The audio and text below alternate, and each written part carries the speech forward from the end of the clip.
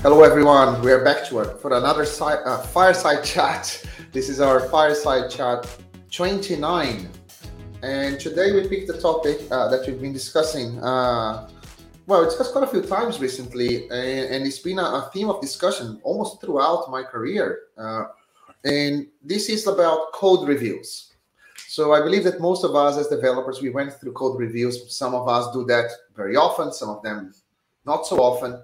And there are a lot of people have different views about it. And what we wanted to discuss is, are they a waste of time? Do they have a place in an agile team or in different environments? Are they useful? Are they not useful? So guys, let's start with what do we need code reviews for? I think that's probably a better place for us to start. What is it for? Well, what do you guys think? I can start. The way I see it is that there are two elements to a code review. We can discuss whether they are useful or not.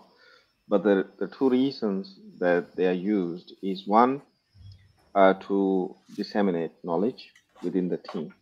So if a pair or a single person is working, a code review is a good point to have more people look at it, and that way you disseminate knowledge of the certain decisions that were made. And I'm talking about the code review that is after the fact, by definition, right? You're reviewing the code itself. The other part of a code review, which is the more kind of generally kind of considered one, is when you're getting an extra pair of eyes so that they are looking at things that you may have missed, right? It could be related to just an extra pair of eyes, or it could be related to a more senior developer, a more experienced developer, or a tech lead who act like almost like a gatekeeper.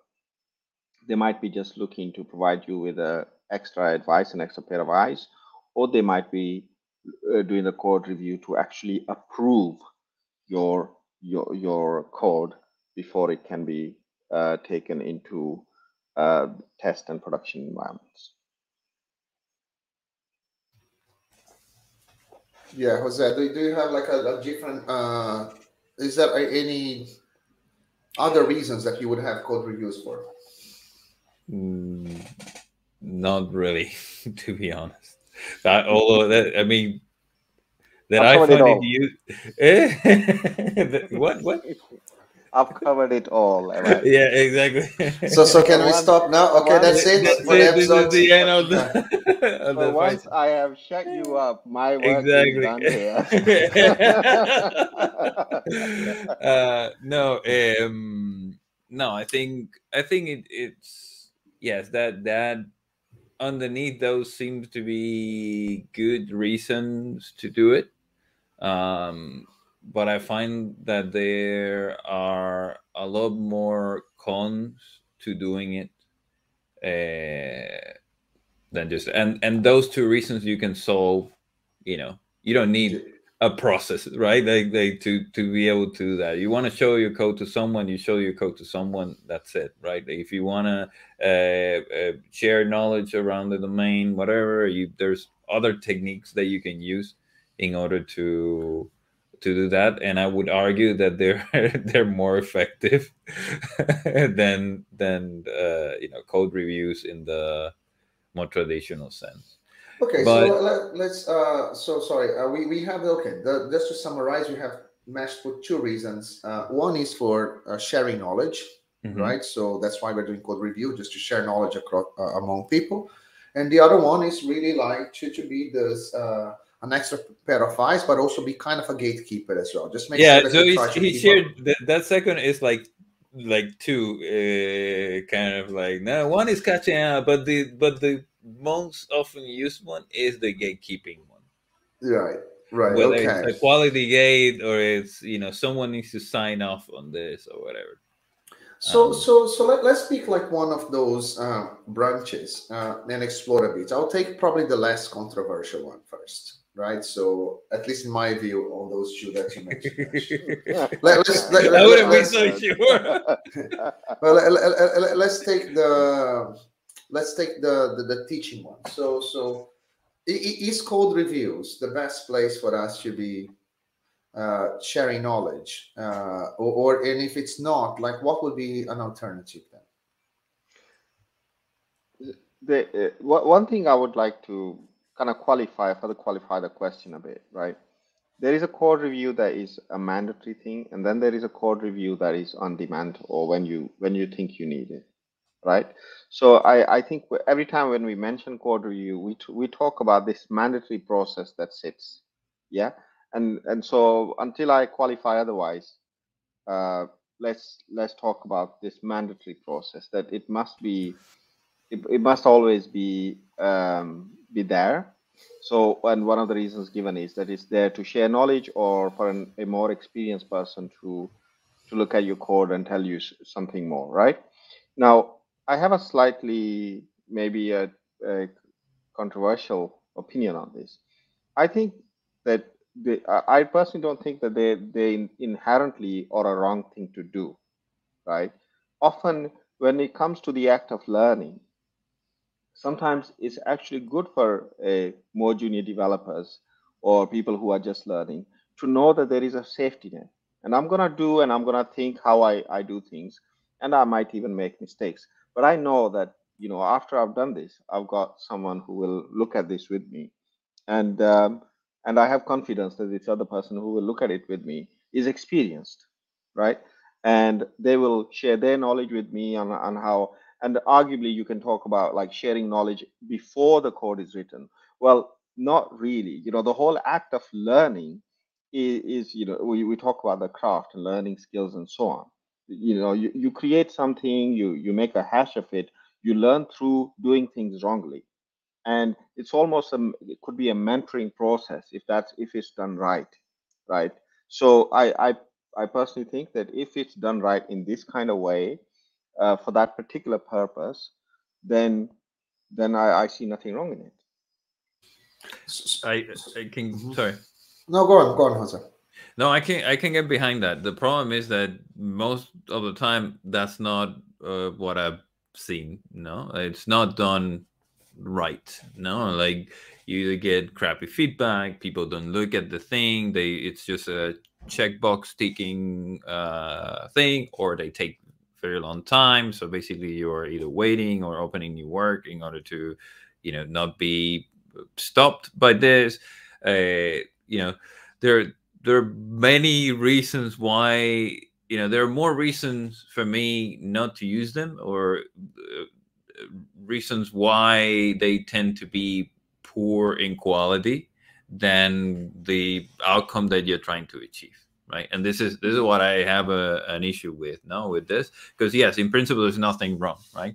But if every time that you're going to commit code, someone comes and tells you, gives you crappy feedback, your code is shit, like you should do this, or they tell you, you should have done XYZ, but you're clearly out of your depth, no, or you're not at the level in order to even understand what that pointer is, and then go back, and then you go into this cycle of, I went back and changed things and came back and still not good enough, and then I go back, and while that could have been Well, solved in a different way, well, and I think this is to do with the relationship you create between the reviewer and reviewee, right? Often it turns into a political thing or some, like, I'm more senior than you are. But the context that I'm talking about is that the reviewer is actually your mentor or the person teaching you, right? And it's their responsibility that you do a good job, as well as and that you learn, right?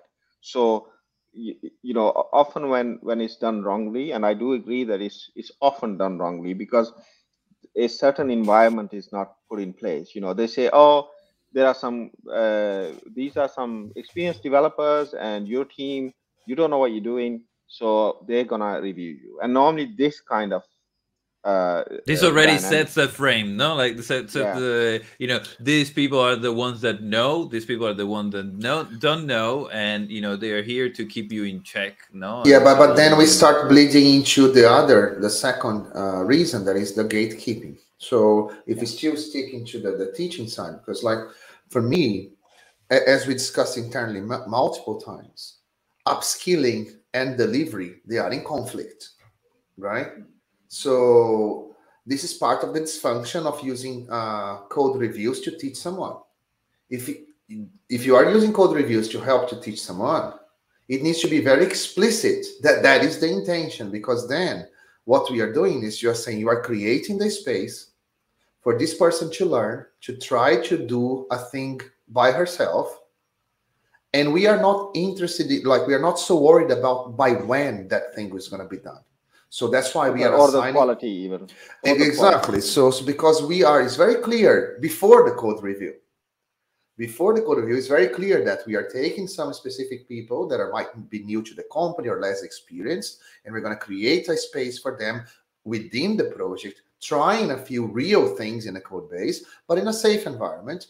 And then we are going to use that feedback loop as part of one of the multiple feedback loops that you might have, is part of that code review. But then it's very clear. You're not going to be pushing, hey, the code is this and that, and it needs to be done. So no, then it's clear to everyone it is a learning exercise. And it will be done when everyone is happy that is at the right level. And then it will be done when it's done, in a way. That's the only way that this can work for a learning opportunity. But if you start mixing the pressure of delivery, then you start, that's where the two sides of using code reviews for teaching and as a gatekeeping, it starts mixing with each other, and that's the dysfunction. And I can tell you another reason why I don't think it's like in life, there's many ways of doing, one thing. There's it rarely is that there's just one correct way of doing things, especially in programming. You can do things in many different ways, yeah, and certain things, although from experience and so on, you know that they would tend to get you a better result and so on. They're still kind of opinions, yeah, because it all depends on what you think a good result is, and all of these things, right? Like what you lived in the past and you think it could happen again, etc., right? And what I've seen sometimes is, no, you should do it like this. Why? Because I think it's better because of this and this and this and this. I don't know, but I think it's better the other way. No, because of this, and then you go into a you me, like who's right about this. No, it's a bit like you can go easily into spaces or tabs kind of thing, and completely miss the point of what it is that you're doing. So even from the point of view of the reviewee relationship, it tends, it needs to be explicit what it is that your intent is with this. And that I've never seen anyone say, oh, by the way, we're going to do the code review, and in particular what I would like to do is XYZ. Look at this, etc., etc., right? Like that, it doesn't happen like that. Yeah. No, but one thing I would say is that there should be team agreements, because it's not important what one person thinks or the other. What's important is that you keep a cohesiveness or coherence within your code base. I've seen 6 developers in a code base and 6 different ways of coding, right? And and they all think they're right, and no one is in agreement. And if you don't enforce is a if you don't come to an agreement generally and enforce that agreement, then I think you're gonna get into a lot of problems, right? Now, code reviews, whether I know, like, if the agreement is complete and certain people in the team are not following that agreement, uh, one way to catch it is by code reviews. There are other ways of looking at this as well.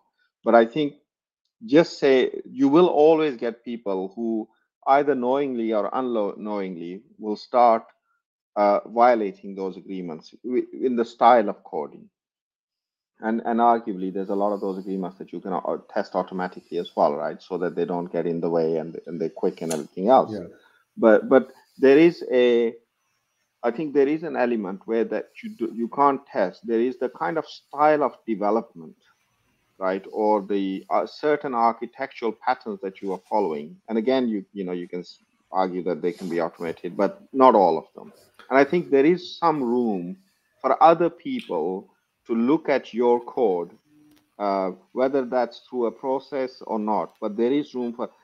I don't think it should be like a kind of like a complete no that we don't do code reviews. I think they have a place in maintaining certain team agreements, not Right. necessarily in a default process, but definitely in there is some. But now we are migrating to the actual normally the point of contention, because we discussed the using code reviews for teaching, right, for sharing knowledge and stuff. Mhm. But now we are already migrating to the other side. That's where probably most people It's suffer, difficult, right? yeah, it's difficult not to go there because actually Exactly. the teaching part, and if it's as you said, if the delivery is not a problem, and I totally agree with that, right? You can't be teaching and then be like pushed on to deliver both a reviewer and a review. That's not going to work, right? So Yeah. I think that is not as controversial. But the controversial part is, as you said, it's the second part, the gatekeeper. Yes. So now that we are entering that area, like a lot of organizations, and we've been part of those organizations, and we still deal having in quite a few projects, where, as you were saying, code review is part of the process. And so it's part of the flow how people work. They will need to work in a certain way. They commit. So it's part of their flow. At some point, they raise a pull request. Someone needs to review, and so on and so forth. And in most places, the reason for that is some sort of a gatekeeping, right? Mhm. To some degrees. And this is where I think that there is a lot for us to discuss in here. In for example, Mesh, you already touched upon some of those things. For example, what are the things that you should be reviewing, right? So what should we discuss during a code review? And you mentioned a few things like low level coding styles and things like that, or very high level things like architectural patterns and solutions and so on and so forth. So I normally, in general, I find code reviews a waste of time. I will be very clear. And I'll tell you why. Some low level concerns, as you mentioned, like details of code, where you put the curly bracket, if it's the end of the line or the new line, mainly for people using statically typed languages, like so C#, Java and stuff. You put a bunch of plugins and static analysis tools. It will just check everything for you, fail the build, bang. If you don't follow that kind of way to arrange your code, if you don't follow the rules, it will fail the build. You cannot even raise a pull request. So these low-level concerns can be easily, for certain language, ironed out. And of course, when people have different preferences, they need to go to a room and agree with whatever, and they will need to concede. Like there are things that I care more, I will fight over those, and there are things that I care less, I need to give it away. But at some point, the team will need to reach an agreement, and that will be codified in all those static analysis tools, and that's about it. That's the end of it, right? For the more style related stuff, exactly, and some the low level concerns as well, you can codify and you can automate. Yes, exactly. So then there is a team agreement that is codified, and because then, for example, for me, this is a true waste of time. If you're going to go to code review to be discussing where we put our curly brackets, or how big a method should be, or what is the shape that our test should have, we have a problem, because then is what I call a fundamental problem. Like, we're not even agreeing on the very low level basics, and there's no amount of code reviews that will solve that. Code reviews, you just make everyone pissed off. It will just annoy everyone and create a bad environment. So it's much better to say, let's stop this process here, and let's agree what quality metrics that we want at this low level that we can automate and agree, and not talk about that anymore. There is one point to that, but there's always an exception to those as well. But let's leave that for now. Carry on. No, I'm just conscious that I'm taking too much space here. No. But then there are other things as well. Then, for example, there are things that are related to the business rules, about like some specifics of the business, some risks, some I don't know, things that you need to be aware when you are changing the code, because you might cause other problems and stuff, or might not be reusing the right things and stuff. So then there is a room for that in the reviews. But my guideline is, just to try to finish my point, is Normally, 99% of the code reviews should be resolved in a few minutes. I raise a pull request, you go there, look at it, yeah, all good, done. That's how it should be done. If we are spending a lot of time in code reviews, and every code review, we need to have a conversation, we need to have a video call and spend half an hour to do that, we have a far bigger problem that code reviews are not going to solve. That's I would leave it at that. Sorry, go on. No, go ahead. I was just saying that, like, what I am arguing for is not constant code reviews. What I agree that code reviews as a process in every single commit or every single feature is a absolute waste of time. What I am actually thinking about is that there are, how you do the mechanism can vary, but there are certain things where you do want your code to be reviewed, and pairing is not enough, because pairing has a different kind of context to someone who is completely new to that context or has not been involved in developing it. They have a different kind of perspective, and sometimes it is a good tool to use, right? So it's my personal view is that the teams and pairs should be taught on when to call for a review, rather than the review to be always in place. I think that's what I'm arguing for, is that they should be calling for a review rather than it always being in their way. Yeah, because a lot of the times it is established as a quality gate, and as a quality gate, let's say the only quality gate, let's put it like this, and as as something that is constantly happening in your process, I think they're a terrible quality gate in that sense. You know, like, and yes, we can have a conversation, etc., but it goes against a lot of things. It goes against the speed of delivery, right? It goes against, you know, the consistency of the quality, because it will depend on who is doing the review, how much time they have for this, whether they were busy or not, or they just clicked on the thing and, oh, good, you know, a few minutes. I approve all my pull requests on the, you know, 5 seconds. No, automatically it just click, gets merged, no, or whatever. But from that point of view, I think it's the bad approach, yeah, to it, right? And it's also especially when that quality gate becomes a bit of a micromanagement tool, right? Like, I want to see what you've been doing, or I want to, you know, because then again, going back to the relationship, it kind of breaks that down, no? So from that perspective, I feel like even if you have the you know, that quality gate will only tell you of the symptoms, and it's not really going to be a good way of solving the underlying cause. And there are better ways of solving that. No, again, if someone doesn't know how to design properly or how to test properly or whatever, like, doing one code review yes, you learn by doing it wrong, but again, there's not a good proportion there on the feedback, the quality of the feedback, the accompaniment with this person to be able to build up the skills, etc., right? Yeah, so I have like quite a few concrete examples, actually, of the inefficiencies of code base, pull requests or code base. Yeah. Pull requests. First of all, is like, when do we do that? Because, like, if someone has been working for a significant amount of time, let's say a day, 2 days, a week, or whatever, and then it's okay, now that I've been working on that, I raise the pull request. And then someone says, you know what, not good enough. What do you do? Throw it away? Throw 1 week worth of work away? Add another 3 days to do the changes and stuff? So there is a lot of waste in that already, right? So that could have been resolved slightly different. We can get into the merit of how.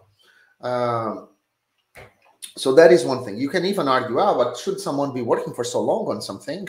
Well, there are things that will take long. You need, like, if you are going to build a feature end to end, might take a few days, might take a full week, might take even a full sprint, right? But doesn't mean that you're not going to be committing over time. But then who reviews those code? Because quite often this is centralized in a few people as well, and they themselves become a huge bottleneck. And quite often when you raise a pull request, means that you need that to be committed quickly so that you can continue. So your next task relies on building on top of that thing. And if that thing is not acted upon very quickly, you or someone else cannot keep going, right? So that is another source of influence. So how do you make that open the pool of people to do pull requests or make it fast? You don't want to have a single person that their job is to review pull requests. I don't think that no one would like that job, right? So, but also if you have more people reviewing the code, you get to exactly what you're saying, Jose. Then you don't have any consistency. So why are they reviewing for? If everyone can review everyone's pull request, so what is the point of it? Is this knowledge sharing?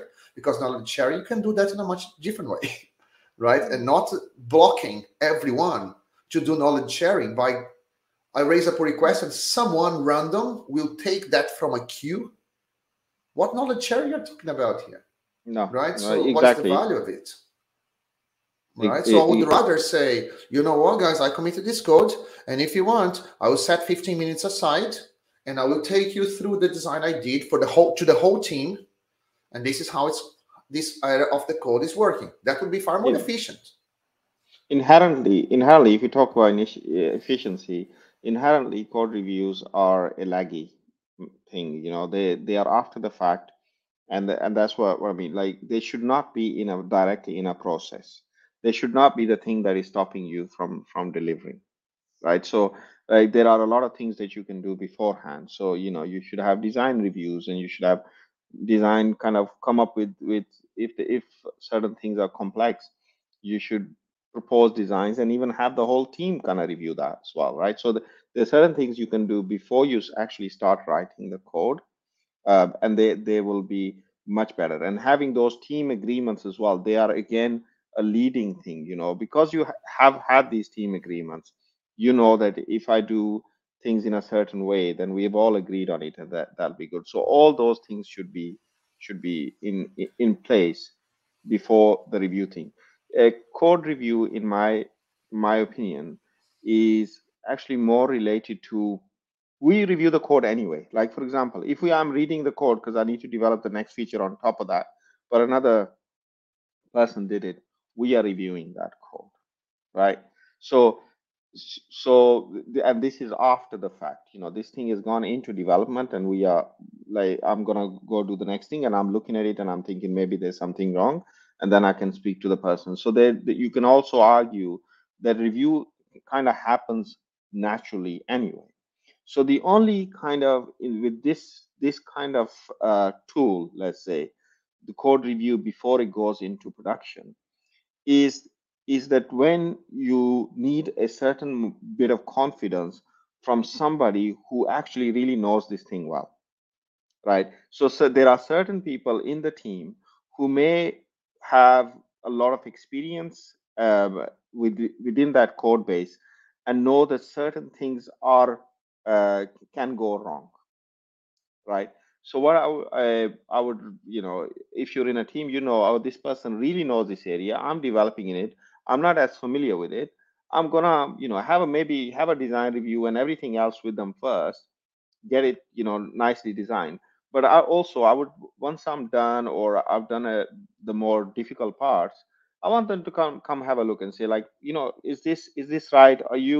Do you think that there is a risk in this? Because it's a complex area, there might be some problems that I haven't thought about. What do you think? So it's not about style, it's not about little finicky things. It's about certain risks that the code may pose in production, that this person who has a lot more experience in that area may be able to catch that I wasn't able to catch. And I think there is definitely room for that in the process. It's about the solution itself, right? So I remember that because we've been in both sides of the. For example, one argument for code reviews is exactly what you're saying. There is a group of people that know a system or an area of the system very well, but they don't scale. They cannot do all the work. So you need to have other people contributing, right? And then when those other people are contributing, they need, depending on the importance of that area of the system, it should be reviewed because the other person might make a mistake. It's too important in that area. So we've been in both sides. For example, when we were working for UBS, like an investment bank, we had teams of vendors in different parts of the world that would contribute to our system. A company like Cojunas, we are the opposite. We are the vendors. We work on client systems. Quite often we go to a project. When we start a project, like we don't know those systems as well as our clients. The same way that when we were, on the other hand, the same thing. When you join, there is a new person joining the project. That person will not know that project as well as some of the other people. So there is a need for the review, but you can make these efficient. And this is what you're saying, Mesh. I remember that the way that we used to work, that I felt very efficient. Let's say that we need to build something complex, right? So, and this will take, let's say, a full sprint for me to do. Let's say that I'm doing alone, or me and Jose are doing it as a pair, but you are the guy that really understands the system inside out. You know, like what can be broken, what should be taken care of. So the way that we used to work is, before Jose and I even start typing a single character, we say, look, you know what? Let's do some analysis of this story or requirement or whatever. And let's call Mesh and say, hey, Mesh, this is our proposal. This is what we're trying to do here. And this is our high-level design. And high-level design, I mean boxes and arrows. Yeah, we're going to change this API in here. We're going to add a new service in there. We're going to throw an event in there. This is going to be consumed by that other service in there. We're going to change the database over there. This is the kind of high-level thing that we're planning to build over the next 2 weeks. What do you think about that? We haven't typed a single character yet. And then you as an expert to say, okay, Sandra and Jose, no, you need to think about security here, blah, blah, blah, blah. So you help us to shape the high level. Again, very high level, not low level details of methods and parameters and stuff. It's just high level. But we also know that's going to take a while, so we also don't want to go for 2 weeks writing a lot of code and then raise a monster pull request and throw at someone and say, hey, here are 50 files changed across 2 different systems and stuff.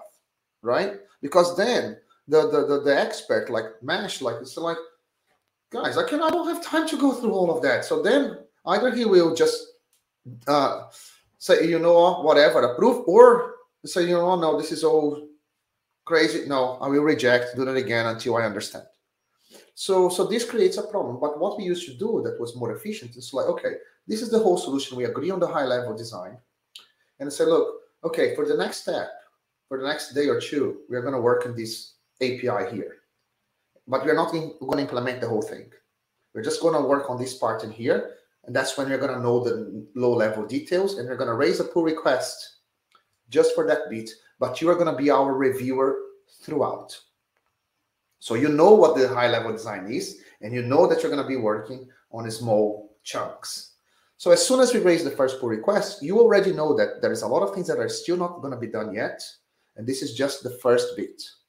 And then it's much easier for you because you already have the context. And say, yeah, cool, done, approve. 5 minutes should be enough. If there is something really serious, we just wasted 2 days that we need to change. Commit, merge. Now we need to build on top of it. Next stage. So Mesh, Jose and I, we're going to work on the next level now. We're going to change that table in the database or whatever. Cool, great. Pull request again. So then we make those requests much smaller, is within a context, and we are agreeing beforehand what is the direction. So the only thing to review are very tiny details that could be reviewed very quickly and easy. So and even if you need to change direction, it's not a big deal. Because like if we don't do that this way, it will become very inefficient. Right, so we cannot just take something complex and just raise a pull request and say, who wants to volunteer to review that? Yeah. Like this person has an absolute. Yeah, no, it's right? Again, and what you're aiming for is again feedback as soon as possible. Shipping product, as soon as possible, get it out there, try it out. So I would argue that if your argument for doing, pull requests is not pull requests, but code reviews is that you will catch things before they go into production. In that sense, you should, one, aim to automate correctness, because one thing is design, no, like, okay, it could be designed better, but does it work the way that it's supposed to work? That you can test automatically. Yeah, most of the time. Not all. Jose, let me pick on this. Sorry, just one, because I think this is an important one. Because often this is said, and we say that, and in theory, I think it's a very good thing, but in practice, certain kind of correctnesses, especially the kind of shit that goes wrong in production, is not very easy to automate. So, for example, You, in one of those scenarios that Sandra was talking about, right? Mhm. Often this expert would say, that thing that you changing, now you add it to the query, there's no index on that, and that's a huge table in production. And and like making sure that you automate this kind of thing, this kind of knowledge, is gonna be such a huge investment that the kind but of if you changes you're making. But if you have a system, no, okay. So I can understand that there are certain things that they're very difficult to automate. But something like what you're mentioning, yeah, you should be, you should have some sort of staging environment before you go into production. I'm not saying you remove all the quality gates and push to production. What I'm saying is, you can automate a lot of the correctness in that sense. And the example that you just gave, I know it was an example, but that I would expect that to be tested with similar volume or something at least that kind of challenges the thing beyond what I did on my computer, right? Especially if it's a key system. The second part of what I was going to say, which I didn't get to, is that the other thing that you should kind of optimize for is recovering from. And this is the other aspect. Even if it gets to production, the fact that it gets to production, you want to mitigate and you want to be able to recover from that as soon as possible. So I would argue that if you had some test, even for that performance test that you were talking about, if you have, I don't know, canary releases, you would immediately find out that is there, and you will be able to roll back, and that's it. You figure it out. You mitigated the the risk or the cost of that mistake, and then you can go back and try again or whatever. And that will definitely better in my book than having someone than counting on someone knowing that the index doesn't have, that the table or the thing doesn't have an index, right? Jose, it goes without saying. But what I'm saying is that the picture that you are painting is not even 0.001% of the systems that are out there, right? And every time that I want to make the next change and think, shit, I don't know what's going on, but there are no canary releases and there is not a suitable test environment.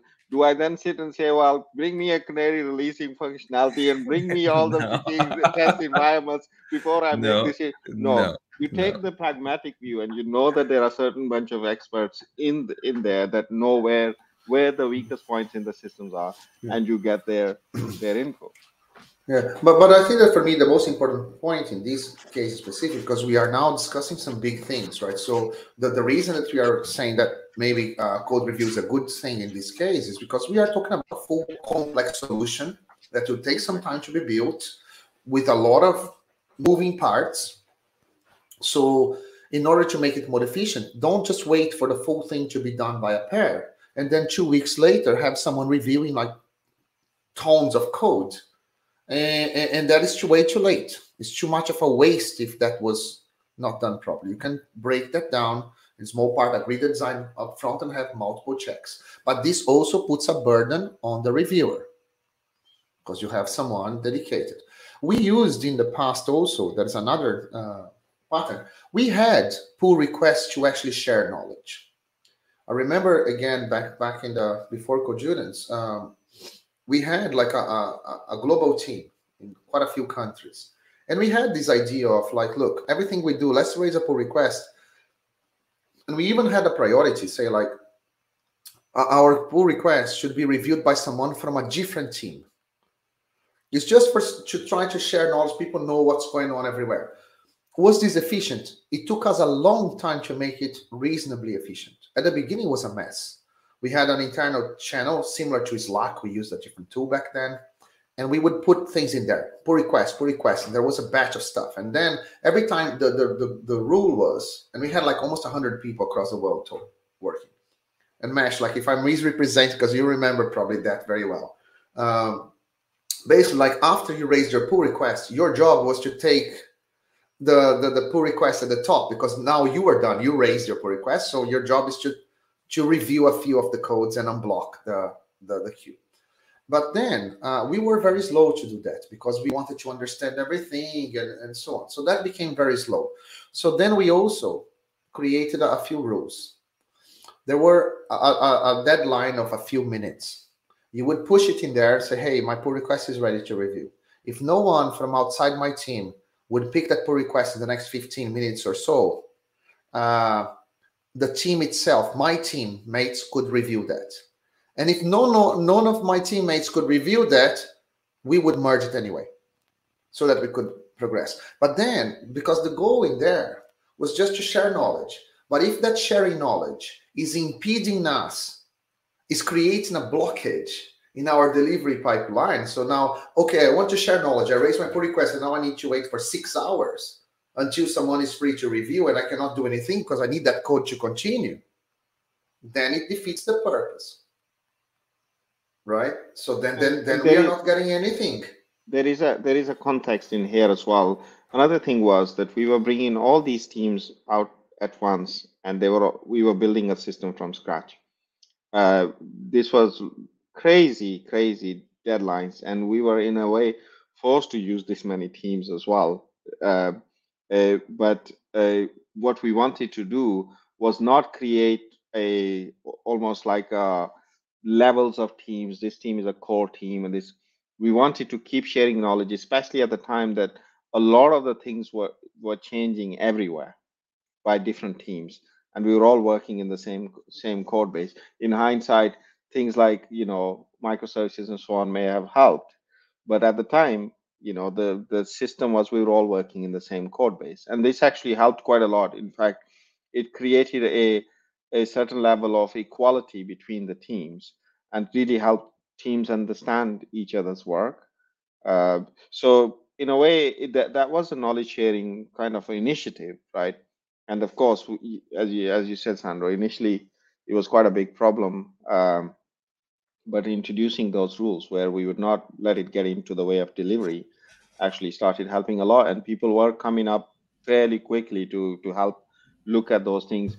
And also, it was putting pressures on the reviewers as well to not be nitpicking, to kind of just look at things and ask questions on how is this done, why are we doing it like this, and so on, just to help understand what's being done.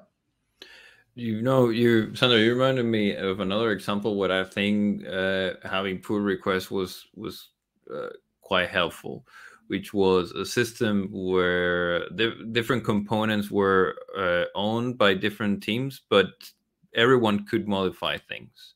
And that was also quite interesting because we had a team was assigned as a maintainer for the component, right? So things that were not related to features or whatever were kind of done by that team.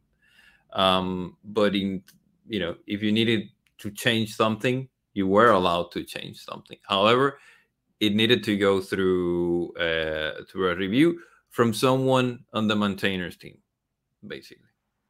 And because basically they were going to maintain it, right? So you could not go and shit all over the place and then goodbye. It's kind of the open source model, isn't it? Yeah, it's similar to that, and that I think worked quite well. That I think worked quite well. Coming from a place where you had a team that would go build the features, so they would like modify whatever needed to be modified, and then leave the mess for other people to deal with, right? Yeah. So that kind of helped, put some boundaries. And it's funny because we had even a name for that. We had that in the past as well. Like we had some core systems in the bank and at some point we introduced what we call the component guardians. I don't even know if it was you, Mesh, that actually introduced the concept, or it was. No, it was before me. It was They before already you. had them. We just No. when we joined, there was only one, and we basically decided to have more component guardians per component, which effectively were the maintainers, because they were the ones that were actually got called on a Sunday if the system wasn't working. Yeah, and this was a good idea. So in having someone that really understands the system and stuff, they allow people to work, but they are there to maintain the overall quality, and not only to maintain the overall quality. This is another thing that needs to be said in here, is to give the support, because like we cannot just have one specialist in a specific area of the system or of a service, and that person cannot do all the work. But if the person say, like, you know what, I'm becoming like, I know this area very well, and it's not that I'm the gatekeeper. No, I'm the person that will enable other people to make changes in here, and I'm going to help them. I will work with them to explain what needs to be done and what they need to worry about, so that they can do their jobs and we can scale that change, right? So this is an important thing. And there is an aspect that I want to bring up, that I think that this is really important that we mention in this episode. Regardless of people's preferences of how they do pull requests, there is how can I explain that? There is like a humane aspect to it. Like, for example, what I'm trying to say is, if I worked on something, yeah, for a period of time, most people are trying to do a good job. Most people say, look, this is my task, I picked that up, I'm trying to do a good job. There is an effect if I raise a pull request, and if someone rejects that, or start pointing fingers in everything I've done and say, hey, go back and do that again. Well, if it happens once, yeah, it's okay. Well, all right, I can see that. Fine. Next feature happens again. I raise a pull request, bang. Someone goes there and, yeah, no, this is not good. You need to do this, this, and that. Okay. There is an emotional effect in there, because all of a sudden, so like, what the hell is going on in here? Because if I'm in the system, I swear, after my second pull request if I raise pull request 2 in a row, the second one was rejected, I put a stop on that shit. So like, look, I don't want my pull request rejected anymore. So we are gonna sit down. We're gonna go to a room, and I'm gonna agree what you want. And I'm gonna teach you how to accept my pull request. Seriously, because like, for example, like if everything that I do is being rejected, there's no pull request that's gonna solve. It's just gonna create a very bad atmosphere, because I will be pissed off. The person, and by the way, for the reviewer, it's also not nice to reject someone's pull request. It's also not nice to say, hey, this needs to be improved. This is also a difficult place to be, you know. For some, it's a power trip. So for some, it's a power trip. No, for some, they're good human beings. They like, exactly. No, I get that, but for example, as a developer, if I have someone rejected, I'll put a stop on it straight away. Say, look, you know what? I'm not gonna write a single line of code before we sit down, and you go to a room or a whiteboard and stuff, and we are gonna resolve this shit. Like, what do you need? What is the quality gates in here? What is the process that we can have so my pull requests are never rejected again? What do I need to do? What do we need to agree, and when? Because what I don't want to do is to work for a full week, and someone said, "Oh, that's not good enough. Change that." And if imagine that happening to every single person. No, that's not about me. You might have tens of developers, and this is happening to a lot of them.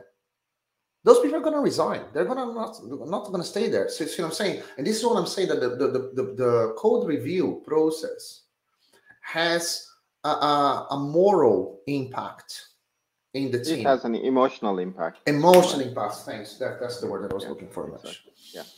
So this is important. I think, right? It's a very, very good point. You know, it can really work on a team to the point where, you know, people don't want to be there. It can disrupt the team. It can create a power imbalances within the teams and outside as well. Especially when code reviewers sit outside the team, that could be very, very dysfunctional. So how do you make them enjoyable then? Because That's no, there is the aspect of you're still getting feedback on your work, and it's difficult to separate your work from you, right? This is one of the things that I feel is kind of difficult with Yeah. that. No, I'm criticizing the code that can be taken as you're criticizing me, right? And my Yeah. expertise and my no. So how do you go about making those things a bit more enjoyable or more um it's a better for team unity, so to speak, Let's say, cohesion. let's say, yeah, forget about code reviews. Like, what would be an ideal scenario? Wouldn't it be nice, let's say, just a hypothetical, utopian kind of thinking, right? So, wouldn't it be nice if everyone could just commit whatever they wanted, and all the commits from every developers would be at a standard that everyone else agrees as well? That would be great, And right? also, and they would pose no risk to production systems. Exactly, right? So everyone knows what they're doing. They can freely commit all the time. That for me would be fantastic. It would create a very nice environment that's like, you know what, whatever I do it, I commit. Whatever Jose and Mesh do, you commit. And I like what you do, you like what I do. That would be a very healthy environment. It's a bit utopian because we have different levels of experience. You might have stayed in the project like I might have been in the project for 2 years. You might have just joined, but we should at least try to get there, because the code reviews are a means to an end. They're not. This is something that should not be needed. So if we start working towards removing or at least reducing them to the bare minimum, or working towards where most of them are always approved, that for me is a great goal to have, because this will force us to discuss as adults what is the code standard that we need. Sometimes it's not even about code and standards, as Mesh said, it's about knowledge of the system. So is there a way that, Mesh, I can get the knowledge that you have? So at least like the bare minimum of knowledge that I need so that I can do some tasks in a safe way without wasting too much time. So then we can have these kind of conversations, and this for me creates a healthy environment. But this goes back to my point that Matt mentioned. That's kind of like the 0.00% of the systems out there and so on, right? But this is, I think, what you should strive for. Even if that's the case, like you have people like Buffer, GitHub, and so on, right? Where you join, and you know you need to do your first commit or your first push to production. I don't remember what it was, but on the same day or the same week, you're already pushing code out. And what they do is like we've established a system where we kind of make it impossible for you to put something out there that is crap, right? Like they can really like take the system down or whatever, Or they right? reduce the cost of failure basically to the point Exactly, where and it this is makes what it I easy. and this is what I was referring to before, right? Like you can do that, and as the more investment you put in that system, yeah, to make sure that the better it will be, the easier it will be, but the more confident people will be to be able to jump in, contribute, or whatever. Why? Because if everything went well and I did a great job, that's perfect, it stays there. If things didn't go well, we can quickly recover from that, and it's not, It's not going nobody's to cause any losing, problems. Yeah. exactly, nobody's losing their head. No, and the way that they look at it is not, it's not, oh, you pushed something wrong to production and the system went down. The way that they look at it is like, we need to change something in the way that we're doing things because the system allowed for this to happen, right? So we need to go back and review what it is that could have been done at the system level. And a lot of this is, around automation and so on and so forth. And some of these things are not, I think they're quite, So standard today. But No, sometimes, that's yeah, but sometimes like depending on the maturity of the organization, get to that point in order to solve the problem might take way too long. There are things that are much simpler to do, but you need to put some effort. So for example, you are onboarding a new team member or a new team. You need to know that those people don't know their system. So in order to do that, pair programming at that point can be a great tool. So say, you know what, like there are a bunch of new people joining the system. Let's take the next 2 sprints or so, and we're going to work pairing with those people, or we're going to run a few design sessions, or as they are picking up their next task, their story or task or whatever, before they start coding, let's have a design session. Let's put some boxes and arrows. So see what I'm saying? Because these you start bringing the collaboration closer between the people with the knowledge and the people that just arrived that has less knowledge. You start establishing that human relationship. You speed up their learning curve, right? And you reduce the amount of waste in the system. So you reduce that thing that people will do. They'll try to do their job, and then someone says that the job is not good enough, and they need to redo, and that is waste. And also give them, especially a lot of it is tacit as well, but there are some parts of the knowledge is explicit. So these experts, they know where the weaknesses in the system are, right? So actually keeping a catalog and almost training all the new people in these areas where you know that you, like if you go and change this table is very big, and if you go change connect to these systems, they're very finicky, and we need to, so kind of creating this situational awareness on how where the system is operating and helping those, because that's what the experts have. Now, you can't always teach all that.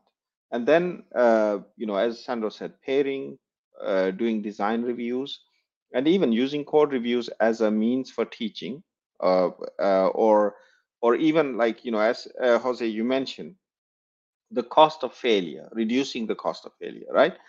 Arguably, if code reviews are done well in those cases where they're not getting in the way, all the caveats that we mentioned, they can be a mechanism for reducing the cost of failure as long as they're not getting in the way, as long as they're not helping, they're creating a bad environment in the team, as long as they're not creating massive power imbalances and all those kind of things. As long as they're not doing those, it's a tool, right? And used in the wrong way, in the wrong place, it can be destructive and unhelpful. But using in the right place, it will do the job for you, right? And Yeah. that's how I see code reviews. Yeah, and I would go further, saying, for example, because I mentioned the frustration of the person having the code reviewed, right? So someone reviewing my code and how frustrated I will be if my code keeps being, well, people keep poking holes in what I do. I will be frustrated. So I would take the initiative to say, look, before I do it again, let's sit down and discuss see how we can minimize that. But there is the other side, as you were speaking, Mash, that I realized.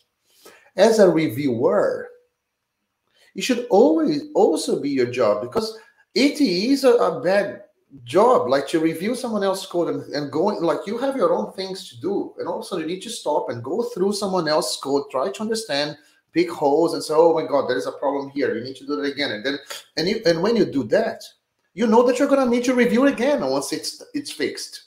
Yeah. So from the reviewer perspective, you should be thinking, how can I enable this person so that when a pull request is raised, I spent like 10 seconds on it. I just pressed the approve button. Yeah, a reviewer should actually be seeing a rejection as their own failure as well Exactly. as a failure. Exactly the point I was trying to make. With how to make them enjoyable and so on. I the best reviews that I can remember were not just feedback. They were actually, let's sit down and do it together. Let me show you how I think it should be done. Let's discuss it, and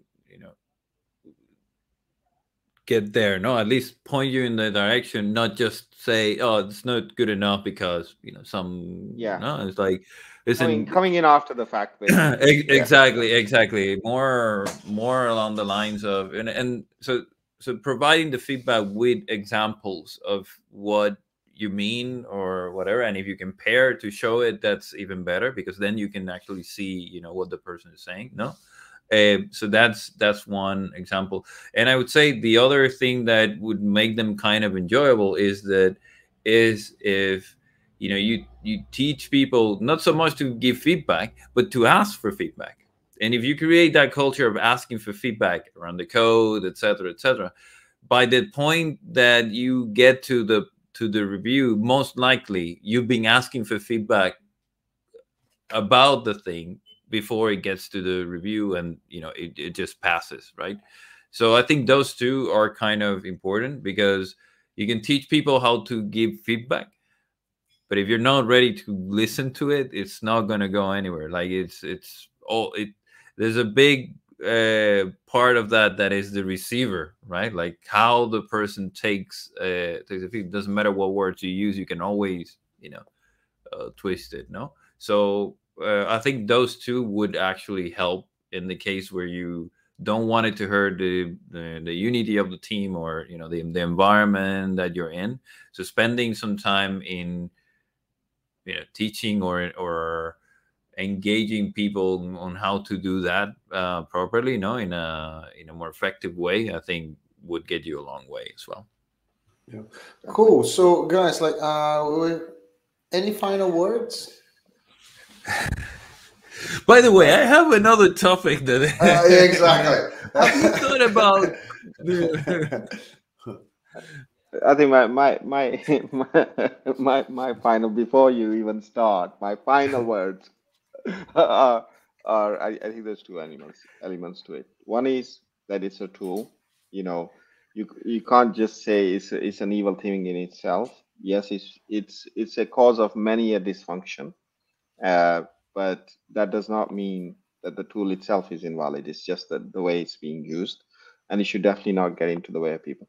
The other thing I think we just recently, it was the end of the talk that we talked about, is the unity, cohesion, enjoyment of the team is extremely important. If you don't have that, they will not produce good results, right?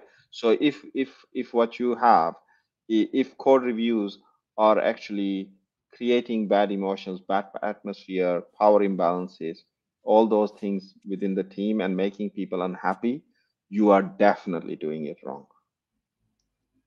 Especially if you're saying that you're agile. Because people over processes and tools, no? Exactly. So maybe it's time to change the tools and the processes. Exactly. Jose, anything from your side? No, not really. I think we covered a lot of ground. Cool. All right. So yeah, for me, like I think the only thing that I would like to emphasize is that I think that, again, I agree that it has its place, but I still think that is waste. It is a thing that in the ideal scenario we would not need that, right? So when we introduce that, we need to have a very specific reason to add another layer in the process, another thing that will impede us to have a continuous flow of delivery. So if we are creating another layer in that workflow, we need to have a very good reason and always work to minimize that step, right? So I don't think we should do code review for every single pull request, for every single line of code changed. I think we should be very focused on areas or certain solutions that are more important than others, and make sure that we work hard, that most of the pull requests, or like most of the reviews, when they are done, is almost an automatic approval. Because if we are finding a lot of problems during the review, we need to step back and say, look, how can we resolve those problems so that the review can just be press the button and merge. That's what I think that should be the goals, the end goal for this. Cool. All right. Excellent. Thank you, guys. Like as always, like if you stayed with us until now, after an hour, remember to subscribe to the channel, give us the thumbs up, and also like if there is any topic that you'd like us to discuss, leave your comments. And also, like even if you have an idea for this episode, if you want to ask us questions about this topic in specific, we will get back to you on the comments as well. So hope you enjoyed. See you next time. Bye. Bye.